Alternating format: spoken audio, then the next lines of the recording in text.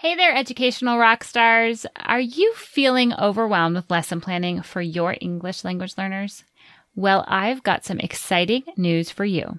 Introducing our upcoming free webinar, Simplify Your Approach, 3 Time-Saving Routines for ELL Success. Join me for a power-packed 45 minutes that's set to revolutionize your teaching strategy. In this webinar, we'll dive into 3 practical, easy-to-implement routines that will not only enhance your ELL teaching methods, but also save you hours of planning time. Yes, hours. So whether you're a seasoned pro or just starting out, these insights are tailored to help everyone make the most of their teaching time. Plus, you'll leave this webinar ready to implement these routines the next day. So mark your calendars for our 2 upcoming dates. I don't want you to miss this opportunity to transform your ELL lesson planning. To reserve your spot, simply sign up at www.equippingells.com/routines. Trust me, your future self will thank you for it. I'll see you at the webinar. Teaching ELL students is a privilege and a joy. Is it easy? No way. But with the right support, you can feel empowered to tackle each day with ease and confidence. I'm your host, Beth Boucher, founder of Inspiring Young Learners. With over 10 years of teaching both nationally and internationally, I know what it takes to ensure that your ELL students have what they need to thrive today, tomorrow, and for life. I'm on a mission to empower you to equip your English language learners. Welcome to Equipping ELLs. Let's get to today's episode.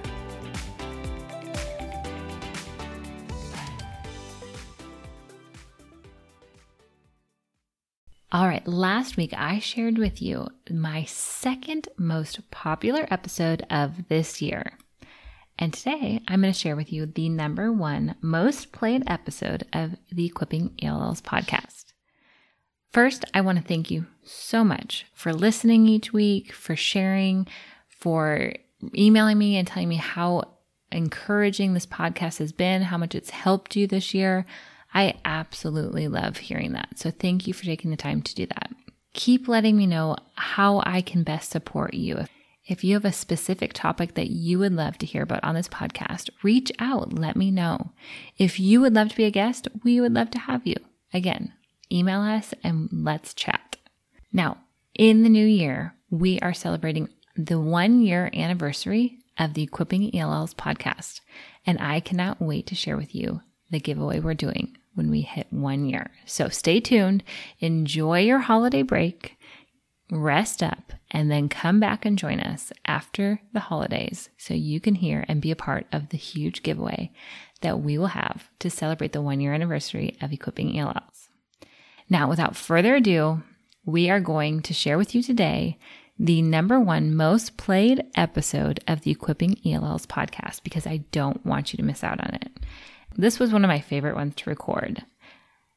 Today's episode is going to be about 3 things to stop doing with your ELLs and what to do instead.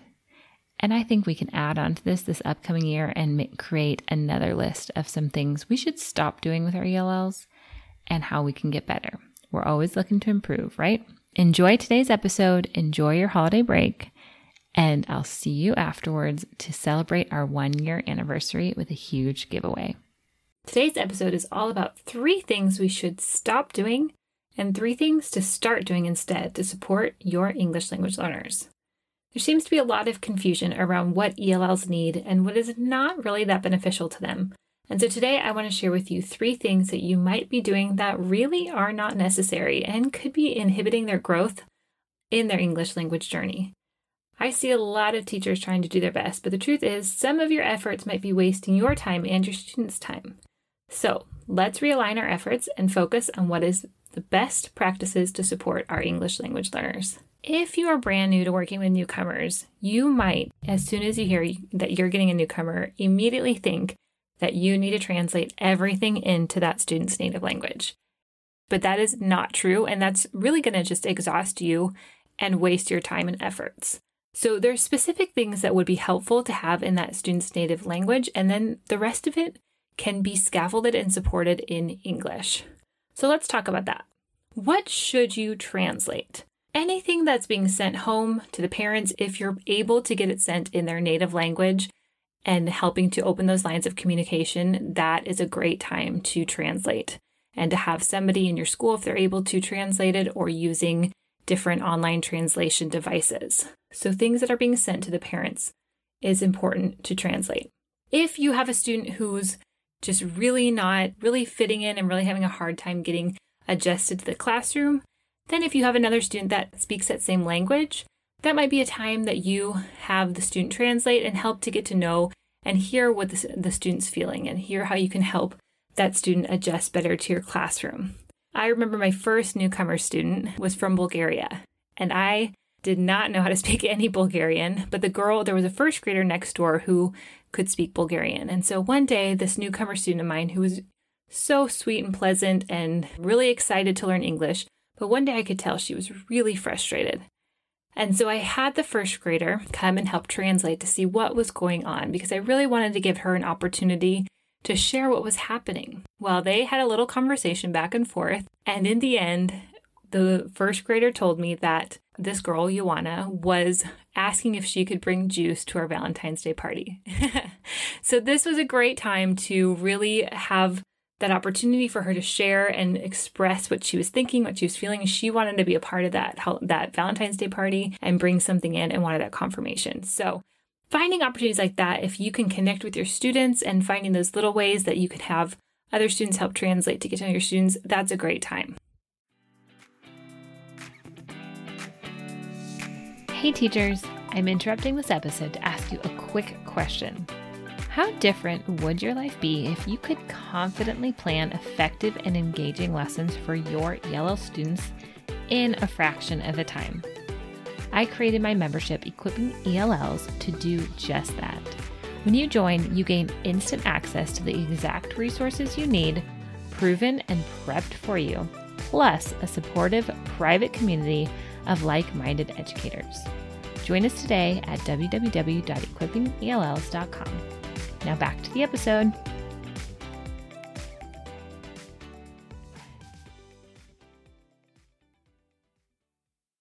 When it comes to content, you don't need to translate everything. Okay, there are strategies of using native language, and we can get into those later on. But right now, when we're talking with newcomers, we want to begin building that English vocabulary. So giving them things like survival words with pictures. Think about if you were in a new country, what would be the first things you would want to learn? Would you want to learn your ABCs first? Probably not. You'd want to learn how to say things like, where is the bathroom? Or I'm lost. Can you help me? Or my teacher's name is. Those are really important survival words and phrases that we want to begin with our newcomers. And we want those to be in English so they can begin to pick up those English words. So we don't want to translate content. You're going to really waste your time trying to translate what they're doing in the second grade classroom so that student can understand the material. You want to just use strategies to scaffold that material so that they can understand and begin to build language at their language level. Now, the other reality is if you are a monolingual classroom, you're not the bilingual classroom, then the parents are sending them knowing that this is going to be a place where they're going to pick up English. And so if that is the expectation, you want to help the students do that. For example, my daughter here in Panama went to a Spanish-speaking preschool, and both of them have gone to Spanish-speaking preschool since they were young. And so for us, we did that purposely. We wanted them to learn Spanish. But my daughter's preschool teacher at one point was telling me how she was helping my daughter understand by explaining things in English. And I know that the teacher was thinking she was helping, but really that wasn't helping because my daughter had a lot of exposure to Spanish and she was able to understand what was going on. So she didn't need that assistance of having it translated into English. Instead, it really kind of changed the atmosphere for my daughter because she then knew that she was going to get that English support. So the same thing's happening with our students is unless it's really needed, we want to help support them in English and by speaking English, using scaffolds and strategies to help them pick up the English language and not confuse them by using a little bit of Spanish here or having them become really dependent on Google Translate for everything. There's a time and a place for that, but we don't want to make that the norm. Now, in the show notes, I'm going to share with you a free decision chart to know when it's appropriate to use a student's first language and when it is not appropriate, because it's really tricky to know. There are some times, like I said, that it's really appropriate and important to use their native language, and then other times when it's not. So check out in the show notes for that freebie to help you figure out when it's appropriate and when it's not. Now, the second thing to stop doing and start doing instead is trying to plan for each group that you are working with. So stop planning for every single group you're working with and instead start to reuse your materials. If you are an ESL teacher, you most likely are juggling multiple language levels or grade level groups. Let me know in the comments or in the review if this is you, because I'm talking to a lot of you inside of Equipping ELLs and you're juggling 13 different planning sessions a week. And that is a lot on your plate to be planning quality lessons for all those different groups. So we want to get smarter with this. Here are a few tips of how you can stop planning for every group and instead start to reuse materials. The first thing, one of my favorite things to do, is use a children's book that you can use across grade levels and language levels. One children's book can easily be used with newcomers where you're just talking about vocabulary, you're working on comprehension of the story, you're looking at character development, really simple but powerful ways you can use a children's book with newcomers. You can use that same exact children's book with your intermediates where you're pulling out more mentor text and you're pulling out different reading comprehension strategies. You're taking it a step further from that same children's book. Use a children's book. There are incredible children's books, and use the topics that are going on in their classroom. Use the content that they're learning in their homeroom classroom, or find children's books that go with the season or holidays that are coming up, and find diverse children's book that your students can really connect to, that they can connect and share stories because they see in the pictures themselves. First tip, use a children's book across multiple groups. The second tip is use engaging text for multiple groups. Things like close reading. I love close readings. I think it's extremely powerful to have our students read one text multiple times. Repetition is so important for our students. And so even if you're working with newcomers, if you have an engaging text, they can still listen to that text and build listening comprehension. You are going to hear me say that a lot on this podcast episode, but listening comprehension is crucial to language development. So even if you're working with students who are not that far along in their language journey and are not reading yet, you can still use engaging text and have them listen to it and have them draw, pull out some vocabulary words, take it further. And then you can use that same engaging text with a higher level group and have them work on reading fluency and reading comprehension. I'm going to link in the show notes some closed reading passages that are already scaffolded for your ELL, so you really don't have to do any work but print and teach, and you can use these with newcomers up to intermediate ELLs. The last thing you can do is use pictures. Use seasonal pictures and then scaffold them for different groups. So one picture you can take and use in so many different ways. So let's say for your newcomer group, you put a picture up and you're just literally having them pull out vocabulary, or even if they're not at that stage yet, maybe they just go up to the board and you say the word and they point to it. And then you have them try to say the word back to you. For your intermediates, you can use that same picture. Have them pull out vocabulary. Have them say a sentence using that picture. Have them talk with a partner and ask questions about the picture. Have them write about the picture. I mean, there are so many ways you can take one engaging picture and use it for all your groups. So stop trying to plan for every single group and start reusing the materials that you have. If you're doing things like game, bingo, memory, use those for multiple different groups. Have them available in your class so that your students can use those throughout the day as well and throughout your lessons. Now, the last thing that we want to stop doing is we want to stop thinking that our English language learners learn the same as native speakers, and we need to start scaffolding. ELLs are learning language and content at the same time. It is very different than learning content when you have a foundation in English. I'm seeing this same thing happen with my daughter who is in kindergarten, and I'm working with her on learning to read, and just seeing her as she's working on phonics skills be able to read the phonics words because she has 6 years of English, hearing English spoken. She has so many words in her brain, and so she sees them now in print, and it's a lot easier for her to be able to read them. Even some of those obscure words that we have in some of our phonics activities, she is able to understand them. But when we're working with ELLs, they don't have that long history of a foundation in English. They haven't been hearing English for the last 6, 7, 8 years and building up that listening comprehension.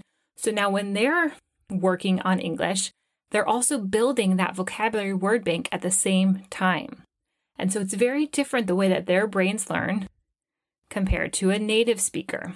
This is with any language.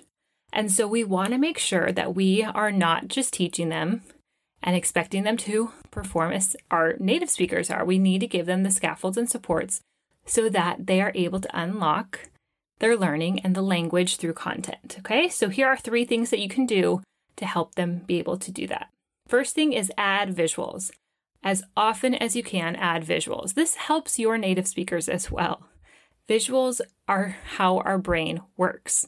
So if you show them a word, they'll probably forget it. If you show them that word with a visual, there's a lot better chance that they are going to remember it. So there are so many free websites of stock photos. There's Pixabay and there's Canva and tons of other ones that have free stock photos where you can quickly and easily search for pictures that go along with the vocabulary you will be teaching that week. So spend an extra couple minutes to find visuals to help support the content that you're teaching. The next tip is this is one of my favorites, add a QR code on activities that your students are working on where they need that extra support of listening. So if you're having your students do a worksheet page and you don't want maybe let's say they're not a very strong reader yet. So you want to remove that hindrance of their reading skills. You're trying to see if they understand the material and they can do what you're asking them to do. So you want to think, what hindrance might the student have and how can I help remove it? So if you have that student just read the text, but you know they're not very strong in reading yet, well, that probably is going to impact the rest of the worksheet, because if they can't read it and they can't understand it, they're not going to be able to do the rest of it. Adding a QR code, there's tons of easy ways to do that, and I'll link in the show notes how to easily do that, of you reading over that passage and then pasting it onto that worksheet. Now it removes that hindrance of, do they understand what this content is about? And are they able to do what we're asking them afterwards? Now they can listen to it. They can listen to it a few times. They can hear it read fluently, which then you can see how their understanding is of the material. Without that support, they're then just reading a paragraph, and if their reading's not that strong yet, you're really not going to get any output, and you're not going to be able to see how their comprehension and understanding of the material is. So think, what's the hindrance that the student might have, and how can I help put something in place to remove that hindrance? So adding a QR code is extremely helpful. And then when it comes to writing, giving your students a sentence stem or a word bank is extremely helpful and simple to do. So when you have students who sit there and look at you and you give them a writing prompt or you tell them what you want them to write about, and they're looking at you with a blank stare, the hindrance is that maybe they're not able to pull those ideas to the front of their brain yet. They need that little bit of assistance. And so when you give them a sentence stem or a word bank, you're not watering down your curriculum. You're just helping them overcome that immediate block that sometimes our students have. You're helping them to get out what you're asking them to do. You're asking them to write. And so giving them that sentence or word bank kind of just sparks those ideas so that they're able to produce what you're asking them to produce. Remember that we are not watering down curriculum when we scaffold. We're removing the hindrance to understanding, and you're actually going to see higher engagement with your ELLs, and you're going to see better output. You want to be really clear on what you're asking of them to do, and then help them find ways to showcase what they know. Let's realign our efforts and focus on what is best to support our ELLs. So for your newcomers, make sure to stop translating everything and instead provide appropriate materials for them to begin to learn English. Also, stop planning lessons for every single group you are working with and begin to reuse materials with scaffolds to save yourself time and make the most of your lessons. Last, stop expecting your ELLs to learn the same as a native speaker and start to add in 1 or 2 scaffolds to help unlock their language and content skills. Challenge yourself to add in 1 to 2 go-to scaffolds a week like sentence stems, word banks, or pictures. Those small steps will make a huge difference in your students' understanding and engagement. Also, don't forget that I am celebrating this new podcast with a giveaway of 5 $25 TBT gift cards, plus 1 grand prize winner of my course, ELL Strategy Academy, a year subscription to my membership, Equipping ELLs, and a $50 TBT gift card. And I've made it super easy for you to enter. All you need to do is follow, rate, and write a review on Apple Podcasts. Screenshot your review and send it to me in an email or in a message on Instagram. You'll get bonus entries for each additional review. Screenshot your favorite launch episode, add it to your Instagram stories, and tag me on Instagram at Inspiring Young Learners. Winners will be announced on January 17th, so hurry before the giveaway ends. Thank you for joining me in today's episode. All links and resources mentioned can be found in the show notes. If you're looking for even more support and done-for-you resources created specifically for the needs of ELLs, head to inspiringyounglearners.com. I'll catch you here next week. Until then, take that next step to keep equipping your ELLs. Thank you for joining me in today's episode. All links and resources mentioned can be found in the show notes. If you're looking for even more support and done-for-you resources created specifically for the needs of ELLs, head to inspiringyounglearners.com. I'll catch you here next week. Until then, take that next step to keep equipping your ELLs.